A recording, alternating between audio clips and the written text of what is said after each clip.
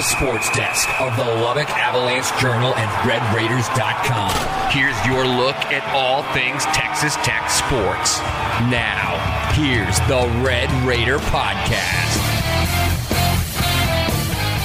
Hello, everyone. This is Carlos Silva, the sports editor from the Lubbock Avalanche-Journal, bringing back the Red Raider Podcast now as the Texas Tech Red Raiders baseball team is at the College World Series. We're here in Omaha, and I've got a special guest, Jamie Lent, the color commentator for 97.3 Double T, or Double T 97.3, however you want to say it. But either way, he's got some good analysis, as always, has covered the team all year. Appreciate you being here, Jamie. Always happy to do it, Carlos, especially here in Omaha. There's never a bad day in Omaha, right? Well, certainly it is today. It's a little rainy, but of course, as you mentioned, if you're playing baseball in Omaha, it's a good day. Texas Tech playing for the second consecutive year, fourth in the last 6 years. I guess just from an overall perspective for maybe people that haven't followed Texas Tech or maybe probably clicking on this for the first time to kind of find out about them, what can you kind of say Texas Tech is in terms of a team that's kind of coming into this? Well, I think you would say that Texas Tech is a hot team coming into this, winning 21 out of 26. Heading into this College World Series. And it's been impressive because you look at who they've played over that stretch. You know, yes, you played more home games during that stretch, but you're talking about good teams like Baylor and TCU and Oklahoma State, and then in the Big 12 tournament, and then the teams that you face in the regionals and super regionals. And I think it's a team right now, Carlos, is playing with a lot of confidence. You know, in the middle of the season, it looked like a team that was still kind of searching for an identity and kind of searching for their leaders to a certain degree. And I think the move that Coach Tadlock made with moving Josh Young from third to short has been really, really big for this squad. But, you know, it's interesting because on any given day or any given weekend, you can finish up a weekend and say, this team is good because of this, or this team is good because of that.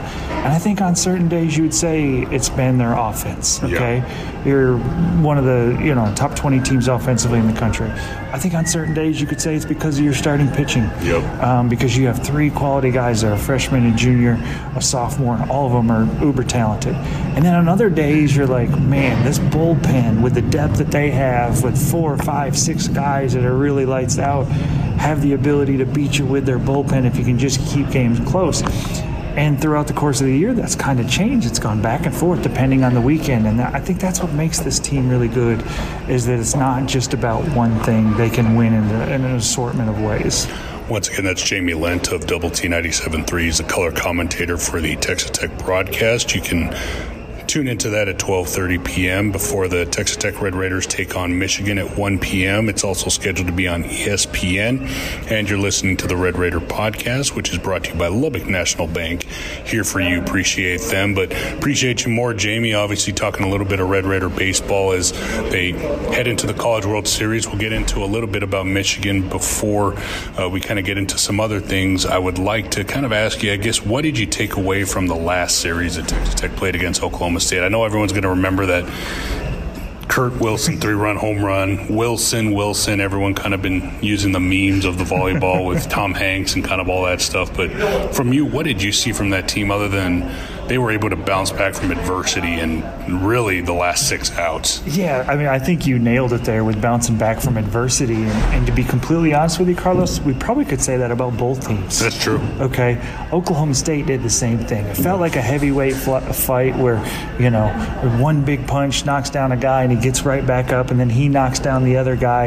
And you had to give Oklahoma State a lot of credit in that series. I really felt like it was a bad matchup for the Red Raiders. Yeah. Because to me, when you know a team really, really well, that favors the hitters. Yep. And Oklahoma State's hitters aren't just, okay, I've seen this before, I'm going to slap this to right field for a base hit. No, they're swinging for the fences all the time. Our ballpark plays to their style of play. Especially that weekend. Yes, absolutely, with the wind, especially on Sunday. So I felt like it was a tough matchup for the Red Raiders. I really thought it was going to be a dogfight, and that's obviously exactly what we got. But it was fun to watch throughout the course of that series. Just kind of what we talked about previously about different style of winning. it was really fun to watch on Friday. You get a freshman in Micah Dallas who comes out there and just continues to get better and better and better as the season goes along, and he kind of leads the charge on Friday. And then you get to Saturday, and Drew Baker, who hasn't started in more than a month, gets a shot, and he comes through, and he's big single to drive in the go-ahead run. He homers to tie the game previously before that. And then you get to Sunday, and, a couple different things really stick out to me. Obviously, the Kurt Wilson situation and him hitting the 3-run homer, and him, for the most part, being a pitcher for most of this season. Last year he did play more infield, outfield, and did a little bit of both. So it's not like he just picked up the bat, but that's a great story. But then the other part of it, that bullpen had been they had struggled last weekend. Well, not only that, but the day before. Right, really struggled. And so Dane Havman, who had back-to-back bad performances on Friday and Saturday, had been so key for this team. Coach Tadlock shows the confidence in him, puts him back out there, comes through big time, in the top of the ninth, especially after you start with back-to-back bases, free bases on walks, and suddenly you put yourself in a tough spot, and Dane came up huge. And so to me, moments like that are really fun. It's cool to see Cam Warren and Josh Young kill it and lead this team over and over again. But it's even more cool to see role players come through when they get an opportunity. And we saw so much of that last weekend. And then go back to the regional and the fact that Cam Warren carries you to that regional victory. And then Cam has one hit, in the supers. And you're still a good enough ball club that one of your key guys can take a bad weekend, and you're still advancing. And again, those are the things that make this team tough to beat. Of course, we'll talk a little bit about Josh Young, who had a couple homers in that one. But I'm glad you brought up Dane Havman, just because of the fact that I thought it was a little bit of a redemption story for him, because he gave up that two RBIs in that previous game that allowed Oklahoma State to win it. Gets the strikeout there. But the other thing that kind of really stood out to me, I don't know if it stood out to you, but Texas Tech kind of beat Oklahoma State at their game. They hit some homers, key homers, because with 6 outs, that's not a lot to work with. Yeah, no, that's exactly right.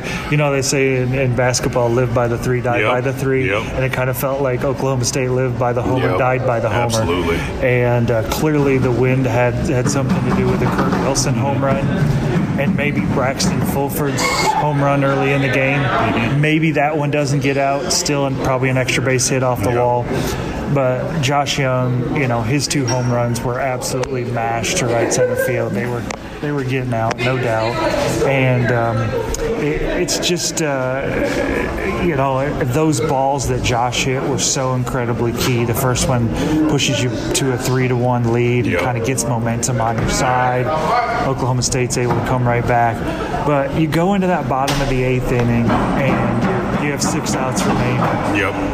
And you think that, everybody in the stands is like, oh my goodness, this is going to happen.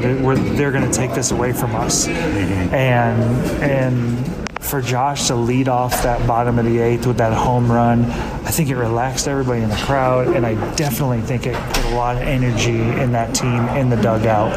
And after that, it was kind of like, okay, here we go. This team is not going to give up. This team's not going to give in. Cam works a full count walk, right after that, and it was at that point, it was like, okay, this is on. This team's going to do what they've always done. And, just in a big picture side of things, that's kind of what, if I'm describing a Tim Tadlock team, I'm describing that whole scenario in the 8th inning with giving up the lead and coming right back. You got power from Josh. You got guys working a walk like Cam did, who's a power hitter, who only has 1 hit the whole series. You would expect him to come up there, hey, man, I'm swinging for the fences. The wind's blowing out. I'm going to get this thing tied. No, he works a walk. He does what it takes to win. Set up for the next guy. Yes. Let the next guy do it. And to me, that kind of typifies a Tim Tadlock team right there. And that's why they've been so successful over the years. But it was just really fun. That comeback will be one that I just don't think will ever be forgotten by Red Raider fans. Talking to Kurt late after the game and the broadcast on Saturday night, And it was so much fun to see the young man. He looked like he was still in shock. Yeah. He didn't really... Sophomore. People forget that. Yeah. Just in shock that he had been a part of that and what it meant. And I told him, Kurt, that's one of the biggest moments in Tech baseball history, but don't get a big head. Yeah. You still got more games in front of you. Yeah, and they certainly do with Michigan, another team that, as I kind of alluded to, a team that Texas Tech's already played, so you certainly kind of know what the pitchers have, their stuff in terms of the hitters, as you alluded to. So I guess what's some of the biggest storylines or keys? I know we'll talk a little bit about Gabe Holt after this, but just overall in terms of the baseball X's and O's. Well, if you look back to that series against Tech, I think the thing that jumps out to you is Tech scores 29 runs in this series, but 9 of them are unearned. Yeah. Okay? They gave up 19 free passes in that series. And when you go now look at them this past couple weekends at Oregon State and then at UCLA, you didn't see that stuff at all. Yep. They were playing low-scoring games, solid defense, not giving up free passes. You didn't see that. So I think it's a much better Michigan team than we saw. I also think it's a much better Red Raider team than we saw at that point. But I just think it's going to be completely different. I think that Jordan Brewer, their right fielder who was playing first base at the time, who really struggled defensively, you could tell that he was a great hitter. There's 2 or 3 other guys in their lineup. Their catcher Donovan is really impressive. Their center fielder is a good hitter. And then they've got some athletes. Wogu is their DH for the most part. And he's a guy that it looks like he could hit the ball the ballpark at any point and also stretch a single into a double at any point. That kind of athlete. And so they're really going to be really tough for the Red Raiders to pitch to just because they have so many quality guys in that lineup. So I guess in terms of Gabe Holt, I know that's going to be the biggest storyline going into this. Injured his thumb, sliding into first. I guess for you, what do you feel this team loses? I know the biggest thing that kind of stands out is he's your leadoff hitter, the guy that kind of sets the table. Really kind of seemed to be coming into his own after kind of struggling a little bit, but that happens in baseball. You get your ups and downs. It looked like he was on the up and up, but Dylan Noisy looked like he kind of stepped in pretty well. Yeah, I think you've got a talented team, and all season long. It's really not just all season, but every year Coach Tadlock's like, hey, next guy, step up. And when you've recruited like the Red Raiders have recruited, you feel like guys can step up. So ultimately, if Gabe Holt's not in the lineup, that probably means that Tanner Otremba is playing right field for the Red Raiders. I think you're probably better defensively. Okay? As fast as Gabe is, he's a converted infielder. Otremba's got a stronger arm too. So I don't think you're taking a huge step back, even though Gabe has gotten so much better and looks really a lot more comfortable in the outfield. But where you are taking a step back is what Gabe Holt does at the plate. I mean, he is an elite leadoff hitter in college baseball. Whether it's getting on base via a hit, whether it's getting on base via a walk, whether it's him over at first base, just annoying pitchers with them having to throw over 15, 20 times, putting pressure on a defense because of his speed. I mean, he is, one of the toughest guys to defend. I would guess you would always say love having him on your team, would hate playing against him.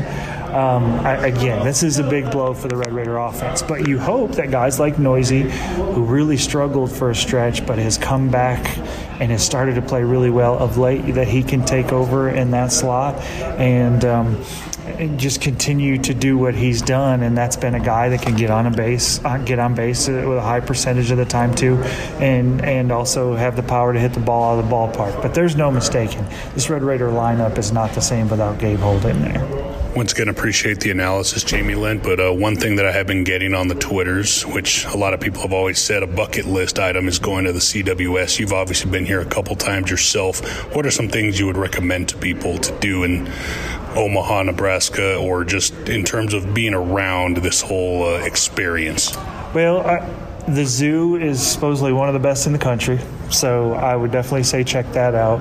For me personally, I'm a guy that likes to walk and take a jog and all that. The Missouri River flows through here that separates Nebraska with Iowa, and there's a great huge bridge that goes over the top that's kind of fun to climb over, and then you get to the other side into Iowa, and there's great areas trails to walk and hike or run in, and I think that's a blast as well. I'm not real big on the restaurant, so I'm not that guy to ask about that. But isn't it cool? It's just such a party here, you know? Well, the whole town almost shuts down. It's like a small town deal. Yeah, young or old. It gives you the feel of like Wrigley, where you're in the middle of a town, and they're really wrapped around it. But it's a great place, and it is definitely bucket list if you're a Red Raider or you're a baseball fan. It's just really cool to be able to take in so many of the games and watch the best of the best that is in college baseball. Once again, that's Jamie Lent. He's your color commentator for Double T 97.3. You can listen to their broadcast with Jeff Haxton, 12:30 p.m. on Saturday. That's a little bit before the game time starts at 1 p.m. on ESPN here at TD Ameritrade Park in Omaha, Nebraska. Man, it's been a late time for me. I'm sure same for you all, but appreciate the time, Jamie. All right, always fun, Carlos. Thanks. Once again, this is the Red Raider Podcast. I'm Carlos Silva, the sports editor for the Lubbock Avalanche-Journal. This has been brought to you by Lubbock National Bank. Here for you. We'll talk to you soon.